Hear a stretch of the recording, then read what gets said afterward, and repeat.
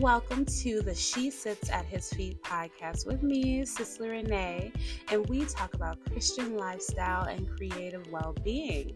I'm super excited that you are here, and we are going to dive right on in. Let's get started.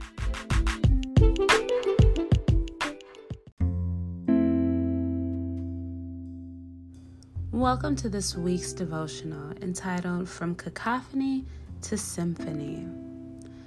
Imagine walking into a daycare where all the kids are jumping off the walls. Kids are screaming, throwing things, fighting for toys, crying, and more. Quite the cacophony. This would drive me insane, and I would avoid going there at all times. Imagine if you walked into a church and the adults demonstrated the same thing. They were arguing over what songs to sing, talking about what someone wore, how the message was not great, or whatever quarrels, churches have. That would be maddening. But of course, churches don't do that, right?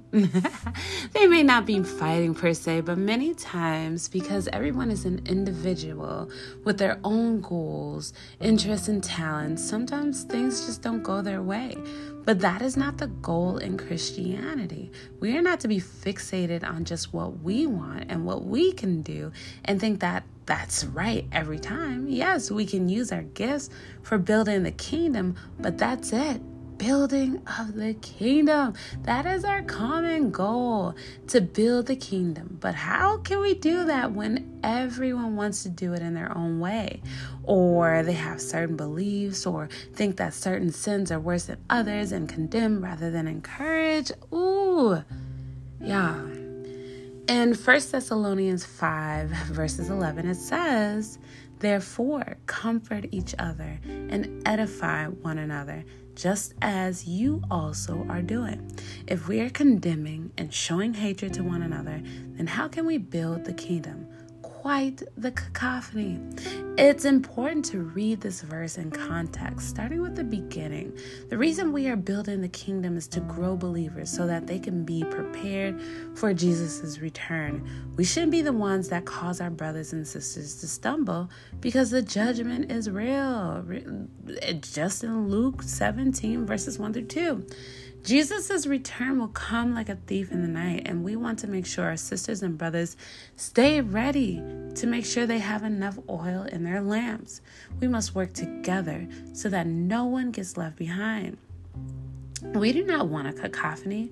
We want a symphony where everyone uses their skills, gifts, and talents to build the kingdom, supporting one another as we go along this Christian journey. We are all in one accord. Did you know that in a full orchestra, there are about 80 to 100 people? Imagine if everyone decided to do their own thing and play what they wanted to play. The madness. All right, so grab your pens and your paper. Here are some journal prompts, okay? There are about 4 of them, so let's do this. The first one, as you continue your Christian journey, how can you support your fellow brothers and sisters? What have you done before?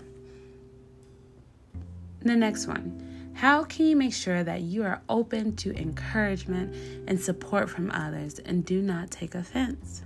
The next one, how do you turn a wild, noisy cacophony into a beautifully melodic symphony where it is music to the ears and not wild noise? All right, here's a challenge.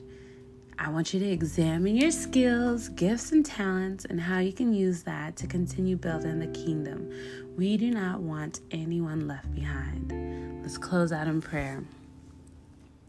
Father in heaven, there is just so much noise that separates us from each other, but you call us to love others as we love ourselves.